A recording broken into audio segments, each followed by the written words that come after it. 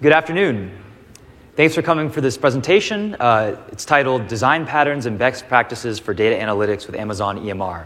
My name is John Fritz. I run product management for the EMR team. I'm joined here with Anya Baida, who's a senior member of the technical staff at Salesforce. Actually, real quick before we start, by a show of hands, how many folks are running Hadoop or Spark or Presto today? Show of hands. Okay, wow, that's great. How many folks are running it on AWS today? Still a good amount. And then how many are running those workloads on EMR? Okay, great. So we're going to go over a couple of things that might be a refresher for some folks who use EMR, but then go into some new features, some best practices and design patterns that we see.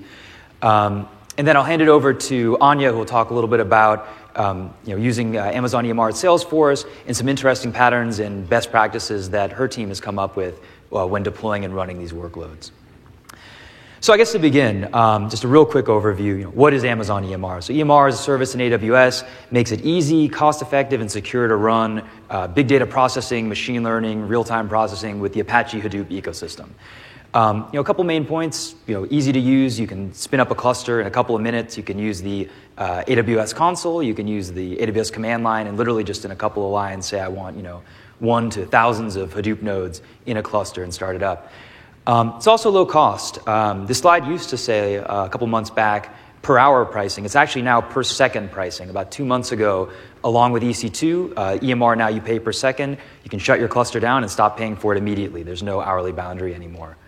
We've got a variety of open source software. So I think right now with EMR 5.10, I think we're at 19 open source projects. We actually just added support for MXNet. And we have a new release around every 4 to 6 weeks. So that means that the latest versions of the open source projects are available in EMR pretty quickly. That's important because, if you're a Spark developer, every new version of Spark has a variety of, oftentimes critical bug fixes and other new functionality that's important. So, we won't force you to upgrade, but we make a new release available about every 4 to 6 weeks. Fully managed, we replace nodes, we'll auto-scale your cluster. Secure, we'll talk a little bit more about some new security features that have come out a little bit later. And finally, it's flexible. The goal is we want you to be able to easily create a Hadoop cluster and just start writing applications, not really worrying about configuring things and troubleshooting and that sort of stuff to get the cluster up and working. But if you do want to, say, change all of the default settings or even install custom components, we're not going to stop you. You've got root access over all the boxes. And you can even use a custom Amazon Linux AMI as well. So there's a lot of variation. You can go from taking all of our defaults, and Anya will talk a little bit about some of the default configurations for Spark, but you can also change everything. Kind of moving from the open source application, I'm not going to spend much time on this slide, but quickly just the way that we kind of organize EMR, that we've got a bunch of EC2 instances will spin up in your account. Oftentimes we'll process data in S3. You've got a variety of different cluster management options. Yarn, which will run MapReduce, Spark, Tez, everything on top of that. But also HBase and Phoenix, you can run NoSQL clusters. You can use Presto, which is a distributed low latency SQL engine. Now you can run MXNet for distributed training. A variety of front end tools like Ganglia, Zeppelin. If you have notebooks, you have SQL editor, table browsers, that sort of stuff.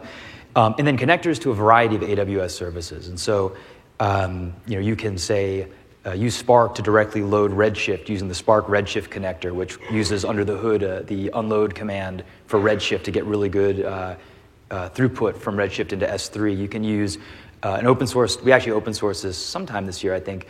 Our Hive DynamoDB connector, so you can query and do big data analytics on your tables in DynamoDB. You can use Scoop to go access data in your MySQL databases. But one particular connector I want to focus on is AWS Glue. And so AWS Glue, great service. It has a couple of components, actually 3 main ones. One is an ETL service where you can not write any code and drag things together, create serverless ETL pipelines. The one I want to focus on here is the AWS Glue Data Catalog, which is a fully managed Hive Metastore compliance service. And we'll talk about that in a minute. And then finally, crawlers, which crawl data to infer schema. So before the Glue Data Catalog, what many customers would do is run an external Hive Metastore database in RDS or Aurora. And that was great for a couple of reasons. One is you could shut your cluster down. All of your metadata was persisted. You could bring it back the next day. You wouldn't have to recreate your tables. Or if something happened to, say, your Hive Metastore MySQL database running on the master node, you'd have the extra durability and availability. But with Glue, all of that's fully managed, and you actually have an intelligent metastore. You don't need to write any DDL to create a table. You can have Glue just crawl through your data, infer what the schema is, and create those tables for you. You can also have it add partitions. One thing that could be a pain is if you're constantly updating your Hive tables, you have to have some process to kick off the DDL to load that new partition in. AWS Glue Data Catalog can do it for you. You can have a variety of complex data types that it supports as well. And so with EMR 5.10, which we released last week, we have support not only now for Hive and Spark, but also for Presto. So you really can full stop move all of your kind of data cataloging that you might have used the Hive Metastore component for to AWS Glue and EMR. And that's a click in the console or a couple configuration settings.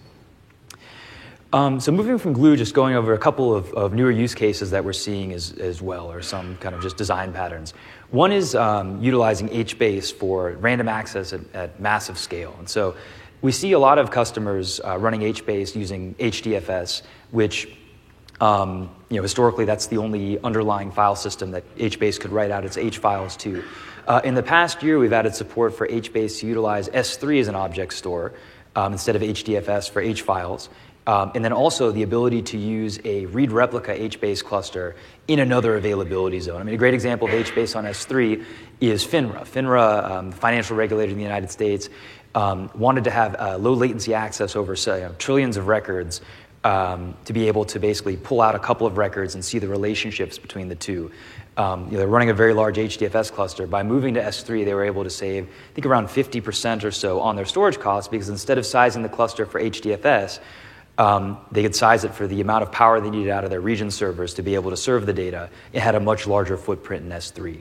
With read replicas, which is a somewhat newer feature that happened later in this year, you can spin up a read replica cluster in another AZ and either load balance writes, so you don't overload one cluster with all of the requests, or from a DR perspective, you want to architect, if you can, for availability across AZs. S3 is available across a full region. So you don't need to replicate the data twice, which you'd have to do with HDFS and have two full HDFS clusters in each AZ. You can spin up a smaller read replica cluster, point it at the same set of H files, and drive reads through there in the case of a failover situation.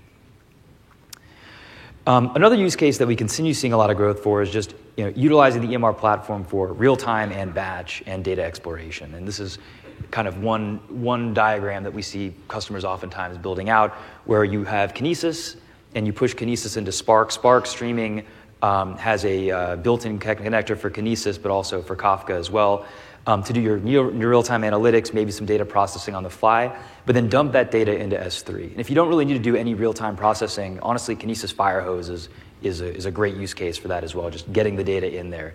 You get it cataloged in the Glue Data Catalog, and then you have it basically open to a variety of different analytical engines. So EMR has a bunch, like Hive and Tez, Spark, Presto. We'll talk in a second about what some of those diagrams are for. But once it's in the data catalog in S3, you can use Athena, which is serverless SQL queries.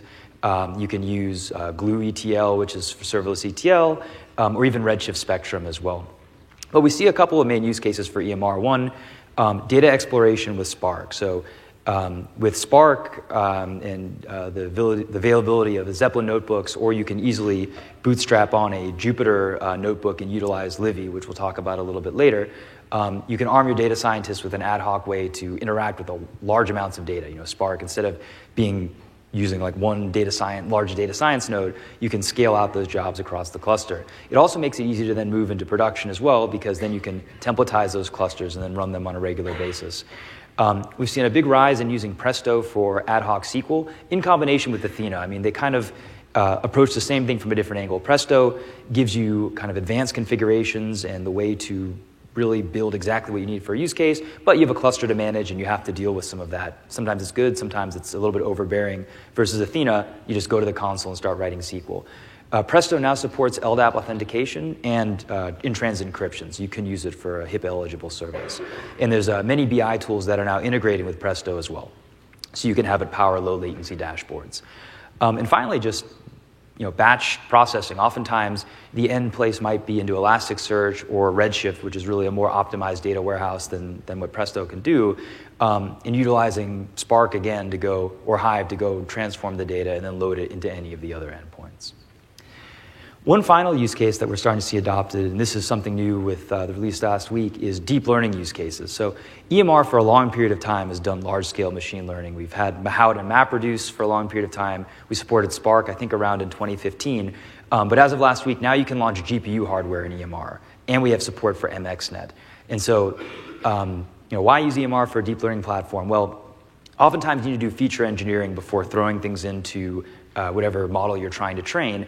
And because you have things like Hive and Spark co-located with things like MXNet on the same cluster, you can easily run your full end-to-end data engineering into whatever machine learning models you want to use. We actually released a blog post yesterday. I highly encourage checking it out about running Spark and MXNet together for distributed inference. And so we're going to be supporting TensorFlow hopefully next month or sometime soon, and then once again, you have full control over the clusters. You can load up a custom AMI with all sorts of deep learning libraries or other custom packages you have and run the cluster with those as well. So kind of moving from design patterns, a couple tips to lower your costs and things that we oftentimes encourage customers to do as they're optimizing their workloads. One is thinking about whether you have a transient cluster use case or a long-running cluster use case. We see a lot of both. I mean, some people think, well, EMR is really meant to be a transient job flow engine. That's not true. We have people who are running clusters for many, many months at a time. The real question is do you need the nodes up or not? If you're paying for a Hadoop node that's not doing anything, you're just burning money. And so we encourage people to think about, are there ways you can batch up your workloads together? Like in this case, you take an inventory of the different jobs you have and say, I can make tweaks to make it so that certain things run in a batch mode, and I can shut the cluster down in between those times. And then I can separate out the things that might need, say, an always-on cluster, like an ad hoc cluster for people to come to, that you can maybe use autoscaling with. To give that, but not size it to where it's running everything. So one thing is just thinking about, if you're running a cluster, could you be shutting it down and not paying for it? And if you can, you should do it. Another thing is utilizing EC2 Spot. It's a great way to save money off on demand. Oftentimes, I think up to 80%, you can really get a good discount on Spot. The one caveat is that it's possible that the Spot market will take the instance back. So if you have an SLA-driven workload that cannot withstand any failure, that Spot might not be the right call. But oftentimes what you can do is you can say, well, odds of failure are pretty low, and Hadoop itself can handle several node failures, and you should run task nodes that don't have data nodes, so you're not impacting HDFS. But still, there might be a failure. You might lose a bunch of nodes. Spark might not be able to recompute a data frame. Having the logic built in where you can just kill the cluster and create a new one, maybe with all on demand, and for that one job, it's more expensive, but for the first, the last 100 times, it ran fine and you got to save a lot. So sometimes thinking a little bit differently about how can I templatize the architecture so I can quickly kind of recover if something happens is pretty doable and oftentimes is recommended if you're using Spot and you're dealing with a workload that's pretty SLA bound. But what I really want to talk about is a feature that we released earlier this year called instance fleets. So instance fleets is similar to Spot fleets. They're not the same, so we're not actually using Spot fleets, but using kind of the fleet mentality, which is you're not going to specify the instance to use. You're going to give us a list of instances, and we're going to do the best we can based on availability of instances to give you some combination of what you want. This is actually a screenshot from the console where you can create and define one of these fleets. And the problems it solves are actually three main ones that we saw, a lot of customers at times running into that we wanted to solve. One was, when you select one instance type and there's either not enough Spot instances or things are starting to be reclaimed, EMR will continue trying to get that instance for you, but it might take some time. And so what the instance fleet does to address this use case is well, you've given us 4 or 5 different choices. You provided a weight to say I'd take 8 R3 X larges or 1 R3 8X large, and we'll do the best we can to provision across all of that to get that end capacity that you want. Second one is AZ capacity. If your data is an S3, you can launch an EMR cluster in any AZ. You might have a subnet. But how do you know which AZ is the right one to launch based on capacity and other heuristics? So you can give us a list of AZs, and we'll choose the one based on heuristics that we're watching that we think is the best one to launch the cluster based on what you asked for. And a final use case might be, I really want to have Spot, but if I can't get all the Spot instances, I still need to run the job, and I'm willing to pay full price. And that's where the switch to on-demand feature comes in, where you can say, after 30 minutes or something, if I can't get all the boxes I want, just switched on demand. I'll pay full price. I get a discount on the part that you could push into Spot, but I really need to run the job with all the capacity. So if you haven't checked out instance fleets, it's a little bit more of an advanced feature. It's more things to think about than instance groups, which are literally just what's your instance type, how many do you want? But it's a powerful thing, especially if you're running very large Spot clusters and running them kind of on the fly. This helps around a lot of provisioning issues that might come up when you're running at scale. Another kind of best practice to use for, say, long-running workloads, or even transient workloads to some degree, is autoscaling. EMR autoscaling utilizes some of the application autoscaling features under the hood, but we stitch things together ourselves. You don't have to go in and configure CloudWatch. You basically tell us what you want to do, and we do all the stuff on your behalf under the hood. There's a variety of CloudWatch metrics you can use, like yarn memory, or we have actually a ratio of, I believe, containers pending to containers active, which is kind of a proxy for if you gave me another node, would I have any yarn containers to put on it? And if so, give me the other node. So we have a bunch of CloudWatch metrics that make sense to use, but also you can push custom metrics to CloudWatch. So one example is there is no CloudWatch metric yet for like aggregate CPU on the cluster, but if you've installed Ganglia, there is. And so you can pump that to CloudWatch and scale on that. A couple notes on autoscaling. So before 5.10, we actually had an option where you could scale in at instance hour, which has since been deprecated. That was a feature that we built when there wasn't per second billing, and you might not want us to take away a node that you've paid for before the hour is up. We've deprecated that because there isn't really a use case for that anymore with 5.10 and beyond. What we do when we scale in, when you've given us the right parameters and we say, all right, well, the metric is where you told us to scale in, which nodes do we take? We actually look to see which nodes aren't running any yarn containers and take those first. If a node is running a yarn container, we're going to wait until that value, yarn.resource manager decommissioning timeout, which is set to 1 hour, wait up for an hour, and then if no node is free, we'll say, all right, we're going to take that one and kill the yarn container. If you had a use case, like say you were caching a large Spark data frame, which has all the yarn containers up, and you didn't want us to take it, you can set that to an arbitrarily high number, and basically it will never take a node away that's running anything. So it kind of depended on your use case.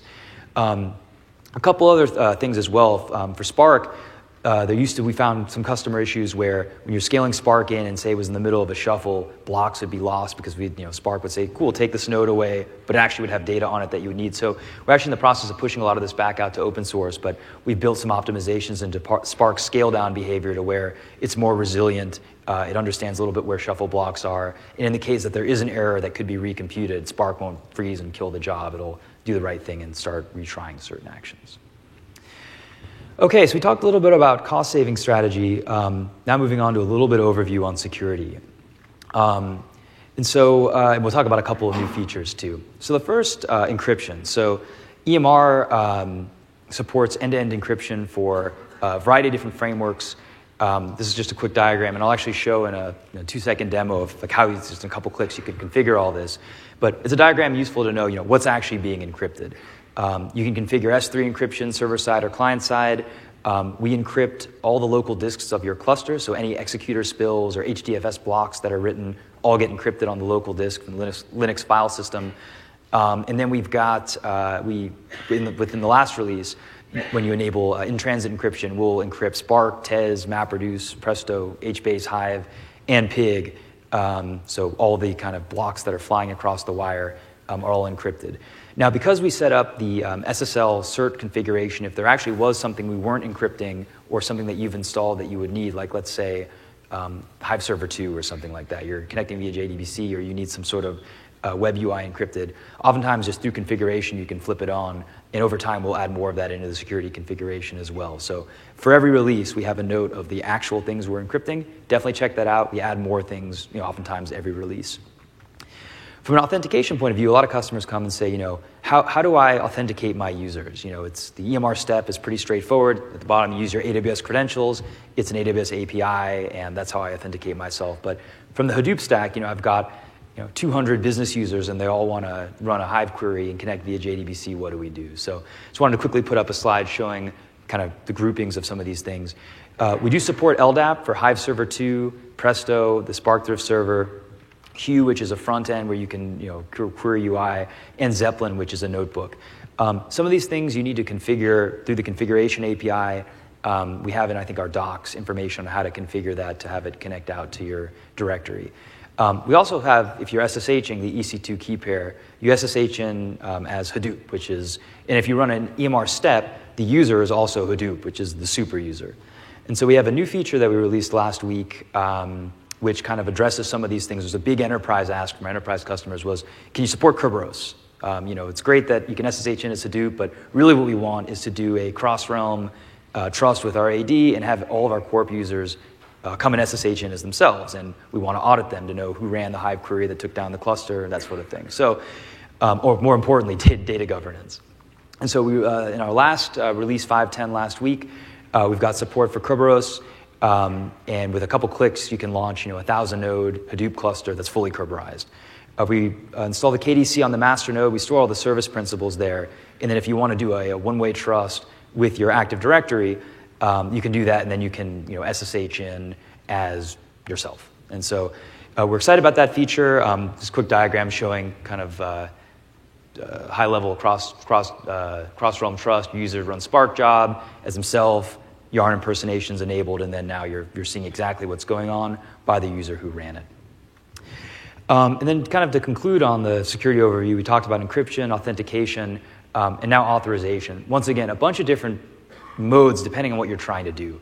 You could be in a storage-based world where you use the ACLs or permissions on the storage level to determine whether you can run the job or not. HDFS supports ACLs. You can configure it. EMRFS we'll talk about in the next slide, so we can skip that for now, but that's S3 access control. Hive Server 2 and now Presto in the latest version supports SQL standards-based access control. So that's, this guy can access this table, this column, kind of at a SQL grain. HBase supports cell level. Yarn has queues. With Kerberos now you can authenticate who's putting something to Yarn and make sure they don't put it in the wrong queue. At an EMR cluster level, you can use IAM and tags to say this IAM user can't terminate, an API action, terminate cluster with tag X. You can do that. And then finally, you can install Ranger on a EC2 instance. We have a CloudFormation template that can help. Ranger is a kind of policy engine for Hadoop where you can configure each application directly, but Ranger kind of makes it a little bit easier because it's the same interface basically for creating all of this, and then install plugins as well. So you can use a Bootstrap action to get that in. But the final new feature that we released last week is back to EMRFS storage-based access control. And that has been another major ask from customers who have the use case where they have a shared cluster, they're running Sparks, there really isn't any tables to use, it's kind of arbitrary data frames. And they really want each user who comes in to assume a different IAM role to limit what they can and can't access in S3. And so what this feature does is you can basically specify users or groups, like Hadoop users and groups on the cluster, and say, if I'm going to use EMRFS to access S3 in the context to say group analyst, use IAM role analytics prod, but if it's user, say dev, use a different one. And so that gives a kind of more fine-grained storage-based access control. Real quick, actually I'm not sure we have time, but what I was going to show you is in the console, there's a view, basically one page, where it's a security configuration. What you can do is all the things I've just described. You basically check a couple boxes, choose the key that you want, the SSL cert you have in S3, you click Enable Kerberos. If you have a cross-realm domain, you've got to provide the address of where things are and the name of the realm and the domain of your AD, and the users and groups you want to map to the roles, and then you save it with us as a name. So it's my security configuration. When you create a cluster, you can reference that name security configuration. You can create thousands of clusters with that same configuration. So it makes it easy and quick to preserve this across many clusters. So just wanted to end with a couple of things that we're seeing customers doing on submitting workflows. The first is a new component that we've added recently called Apache Livy. And Livy basically serves as a Spark job server. Actually, for a long time, we've had several customers who've been bootstrapping on a component called the Spark Job Server, which was open sourced by a company, Uyala. Eventually, then Livy came about to kind of, we think that's the best technology for doing this sort of stuff. What it does is it's an HTTP endpoint that you can interact with in an ad hoc way. And what Livy will do is it'll create the Spark session and manage it. You can create multiple ones. And on the request, you can name what Spark session you want to submit, whatever interactions you want to go run. And so it's super useful if you want to build a cluster to basically serve the backing for an application, or if, say, you're running Jupyter off cluster, you can use the Spark Magic kernel, point it at a Livy endpoint, and then you have now an interactive Spark cluster to use with your notebook. One last thought is for more complicated DAGs, one question is, EMR Step API, it does one thing, it does it pretty well. It runs your job in sequence. It doesn't run jobs that are in parallel, but it will be an API to basically serve to run jobs. If you have a really complicated DAG you want to run, we see really two options that are very popular. One is Oozie, which we support on the cluster. Oozie now supports workflow definition files, which are these XML files in S3. You can spin up a cluster, reference it in S3, and start running a complicated DAG. That screenshot actually is from Hue. Hue has a pretty robust UI to go design these jobs. But also we see Airflow being a new popular one. Airflow was open sourced by Airbnb and now recently is an Apache project. And we see customers also spinning that up on EC2 alongside their EMR clusters. And it also has the intelligence to provision an EMR cluster. So within your workflow, you can define, create a cluster, run these sorts of jobs, and then shut it down, all from Airflow. So both are pretty powerful tools. If you have these sorts of more complicated data flows you want to design, definitely take a look. So anyway, that's kind of a little bit of overview, talked a little about security, Spot, auto-scaling, a couple new features that we have, and a couple of new components.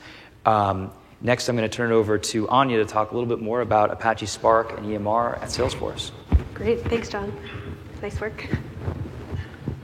Hi, everybody.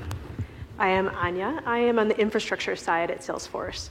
And I'm really happy to be here to tell you about how we use Spark with EMR. So Salesforce is a CRM company, customer relationship management.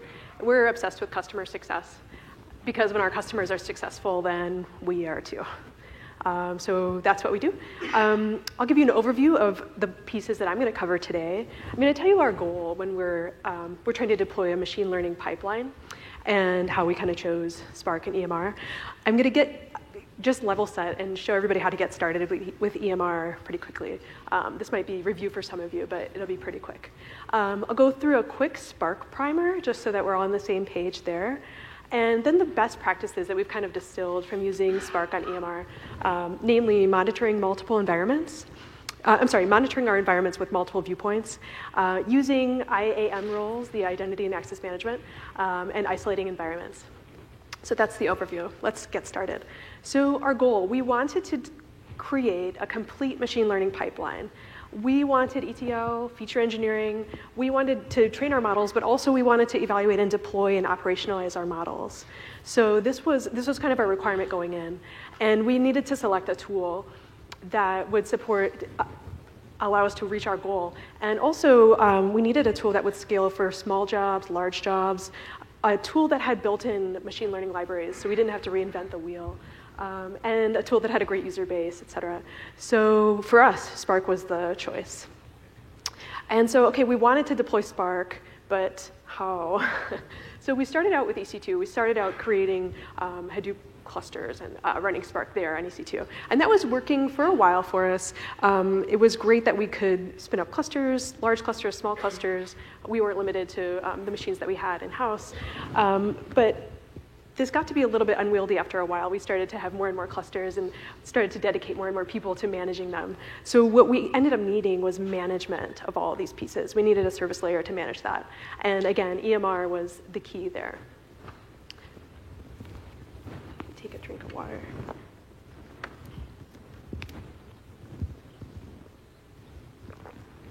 So let's get started with EMR. Let's provision. So honestly, the best way that I think to get started with the EMR, go through the wizard, click through and take the options that you want, but then click on that AWS command line export button, and you're going to get a command line that has all the flags that you selected through the wizard. And this is kind of the simplest command line to create a cluster. AWS EMR create cluster. And we're going to create a cluster with Hadoop and Spark and Ganglia. Ganglia is great for monitoring, so go ahead and use that.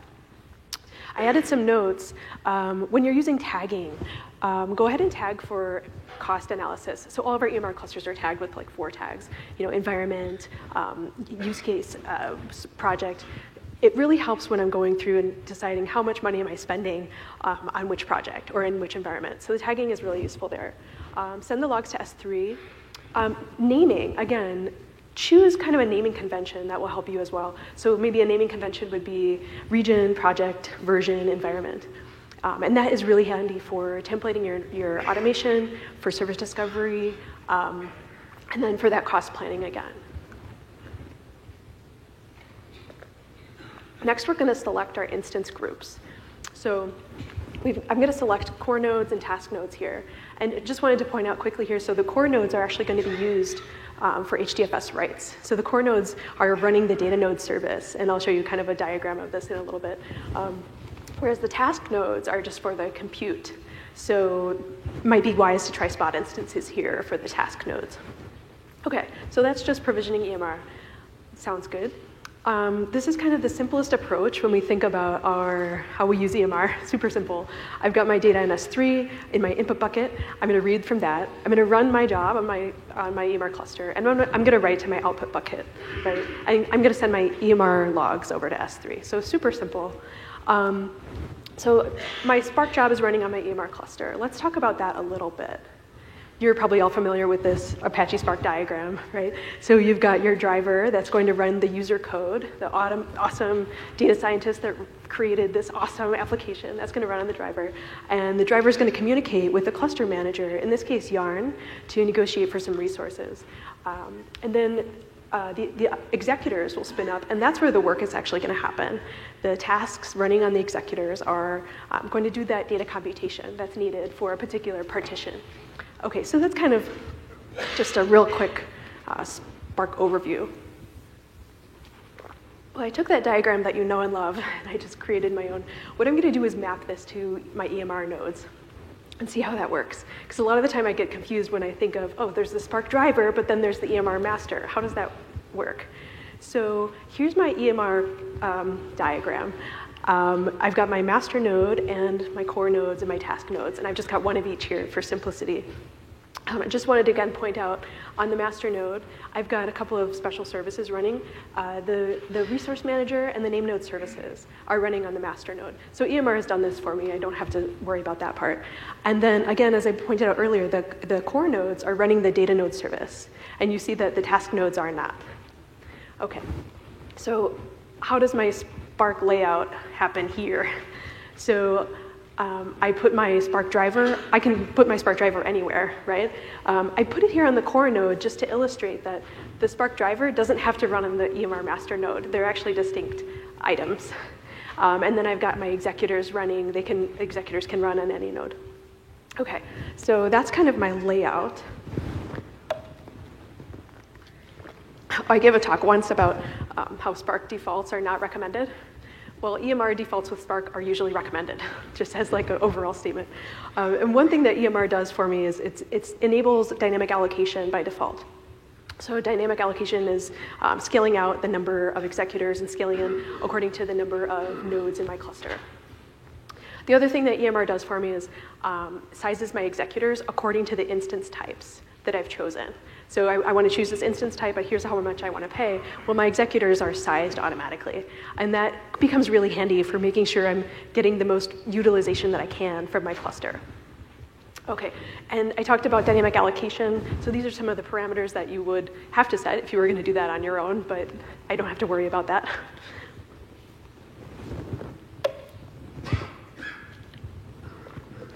And then the next step that everybody wants to know, well, how do I troubleshoot? Where do I find my metrics? Where do I find my logs?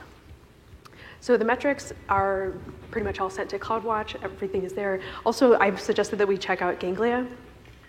So Ganglia is really handy for creating windows and dashboarding. With Ganglia, I can understand at the cluster-wide level, is my workflow kind of limited or bottlenecked at the CPU level, at the network level, at the disk level. So that helps me kind of get an understanding of the cluster-wide level. And then I can also use other tools, JSTAT, StatsD, for going into some metrics at a deeper level. Okay, what about logs? So I'm really happy as of EMR 5.8, I think. I can see my application history in this format. So all the logging information in the easy-to-use web UI format that you see here, I can see that even after I terminate my cluster. So I'm done with running the cluster. I don't want to pay for that anymore, but I want to come back and look at the logs. So that's pretty handy. Of course, I'm also sending my logs to S3, so I can query them there as well. But this is a nice way to click through. You might have seen the application, job, stage, task words floating around with Spark, but I wanted to throw in a slide to kind of illustrate how those are defined, because it was baffling to me for a long time. So here's a slide on the anatomy of a Spark job. This I borrowed from a book, High Performance Spark by Holden Caro and Rachel Warren. So I'm just showing how each of these levels is kind of defined. So when I start my Spark session, there I've got my Spark application. So that's how the Spark application is defined. When I do an action, that's how a job is going to be defined. And you're familiar with Spark, there are actions and transformations, and Spark isn't lazily evaluating all of your code, right? So you can do all the transformations that you want, but until you perform an action, Spark won't do any work. It's kind of like the 16-year-old teenager who says, yeah, I'm gonna do my chores, kind of doing some lazy evaluation. They won't do it until they're actually pushed to really do it. And that is actually helpful with Spark because Spark waits to do what it actually needs to do. So if you say, read all this data and then filter on the first row and then print out the first row, Spark's not actually going to read all the data. Spark's only going to read that row. So that's very useful. Okay, so anyway, back to the diagram. So that's actions and transformations. When I call an action, that's going to be the definition of a job. And then within the job, there are several stages. And stages are defined by wide transformations. A wide transformation, you think of it as a shuffle.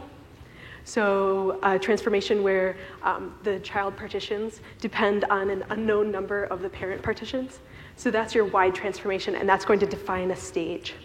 Okay, and then stages are made up of many tasks. And that is where the real work is happening. That's the computation to evaluate one single partition. So typically you've got one task is running on one core. And so that task will take the data from that particular partition and use the core and do that evaluation.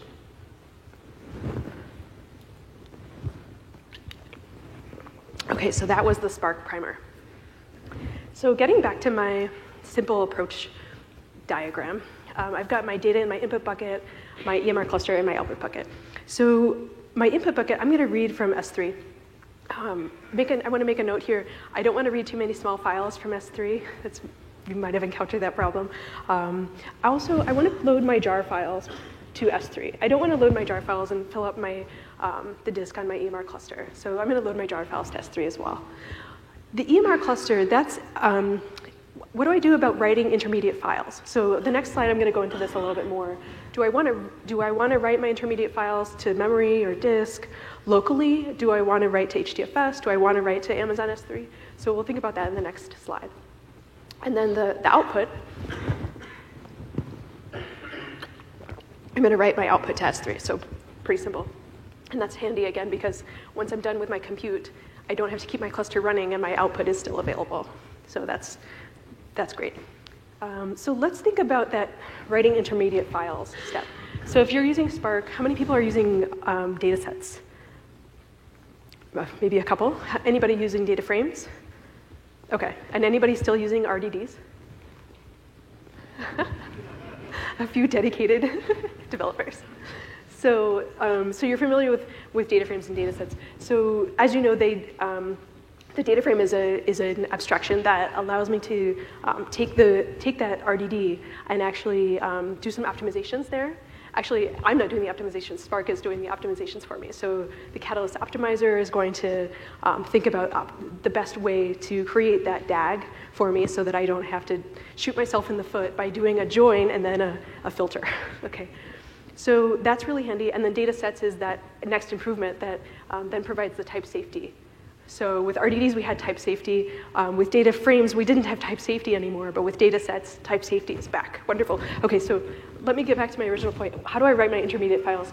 Well, whether I'm using RDDs or data frames or data sets, I need to think about writing my intermediate files as an RDD, actually, because data frames and data sets are going to boil down to an RDD in the end anyway.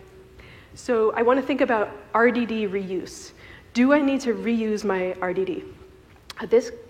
If I've got an RDD that's going to take a long time to recompute, then I might want to save it. If I've got a noisy cluster that has some network interruptions, I might want to think about saving it. And so these are the different ways that I can kind of save my RDD. I can cache, persist, checkpoint, or just to throw you a curveball, I could local checkpoint.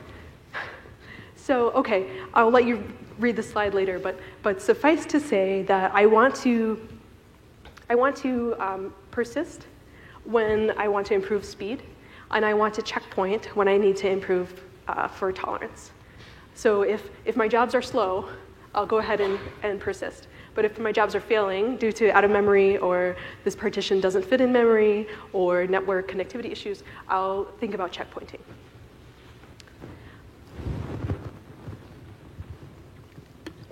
Now, do I want to do that? Do I want to save my RDD locally, or do I want to save it to external storage like HDFS or S3? Well, if I need my RDD to persist after that job is completed, then I need to save to external storage, whether HDFS or S3. If I just want to delete my lineage graph, but I want to continue with that RDD in the same job, I can go ahead and use a local checkpoint in that case. So those are some considerations. Do I save to HDFS or S3? Well, it depends on the use case. HDFS, I'm saving relatively locally compared to S3, but S3 has more durability, maybe more availability, so there's some pros and cons there. So I guess it depends on the use case and the SLAs that are needed there. Okay, so we talked about our goal at Salesforce to create a complete machine learning pipeline. We're doing some getting started with EMR, and we did a quick Spark primer.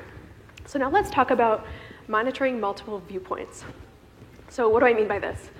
So I'll use the example of a camera. Typically, a camera has a single lens, and so I can just use one focal point to understand my environment. Well, here I want to encourage you to use multiple different perspectives. This camera has 16 different lenses, so I can use lots of different focal points to examine my environment. Okay, so let's dig into that. Let's monitor multiple viewpoints at the level of understanding our resource allocation. So here I've got my Spark container, and I borrowed this diagram from a couple folks at Duke University. I really like the way it shows inside the Spark container how is memory utilized. So I think as of, I forget which version of Spark, they deployed the unified pool. So if I want to use my memory for storage, or if I want to use my memory for executing the job, for executing the task, I've got this unified pool. So let's say, oh, I need more for storage. That pool can be adjusted and use more memory for storage. Okay, so that's understanding the resource allocation inside the Spark container. But what if I just take a step back and take another perspective? Let's look at the Spark container just as a big blue box. Let's just say, hey, it's 8 gigs. I just want to know, is my container going to launch? I'm a data scientist. Please run my job.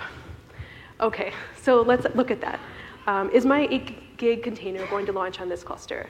I've got a 3-node cluster, 8 gigs on each node, and my data scientist might say, hey, my container should launch.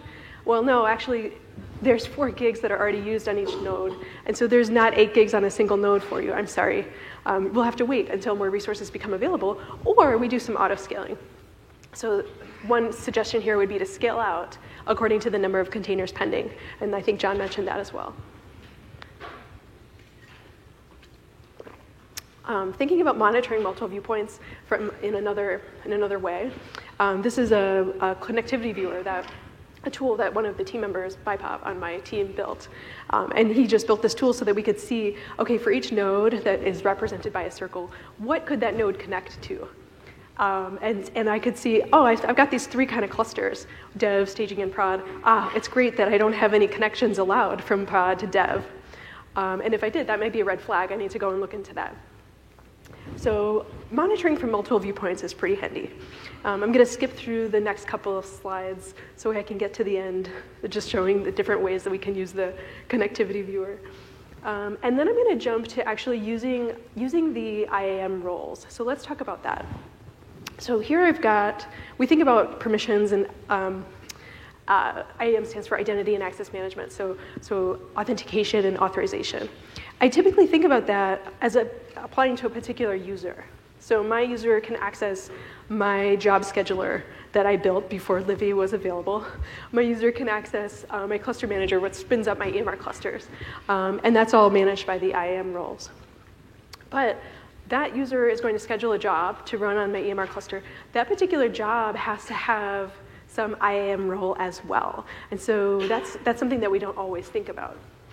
And not only that, the job is going to run, and that job is going to end up reading or writing to some S3 buckets. So at every stage of the pipeline here, we have to employ these permissions. The scheduler itself has an IAM role. The EMR cluster has an IAM role. So every user, every service, every job should have specific and auditable permissions. And I really want to check out the new feature that John just mentioned, the EMRFS fine-grained access control. So I'm super excited about that. And if I want to create my cluster with an IAM role, here's how I would do it. I would use the service role flag. Okay, so now let's talk about isolating our environments. This is kind of how we productionalize our deployments. So let's say you've got multi-tenancy. You're thinking about deploying different apps for different customers in different parts of the world, whatever. You need multi-tenancy. Or for us, I'm going to use the use case of a build and release pipeline. EMR is actually part of our pipeline. So if I deploy some configuration to the dev environment that's wrong or buggy, right, I need to check that out and tease that out of my CloudFormation or my Terraform templates before I deploy that to prod. So we actually do have a build and release pipeline that includes EMR. So how do I set this up? How do I isolate my environments? I'm going to set up a VPC. I've got a block of IP addresses that I'm going to use for all of the services in my environment. And I'm going to use subnets. So a smaller subset of the IP addresses allowed in the VPC.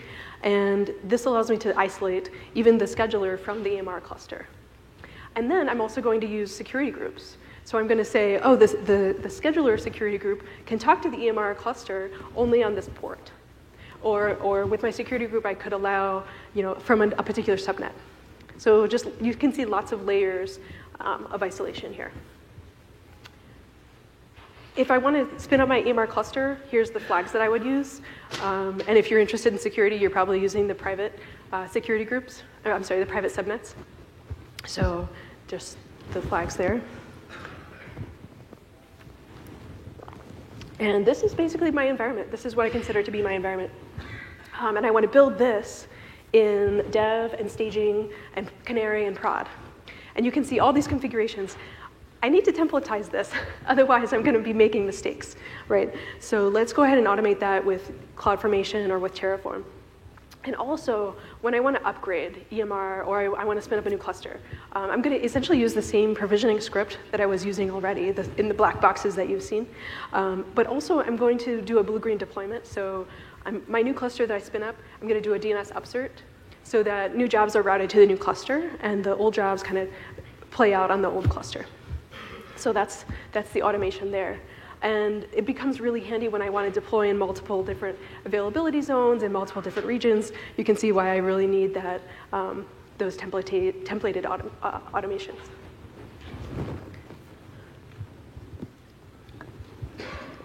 So this is what we talked about today.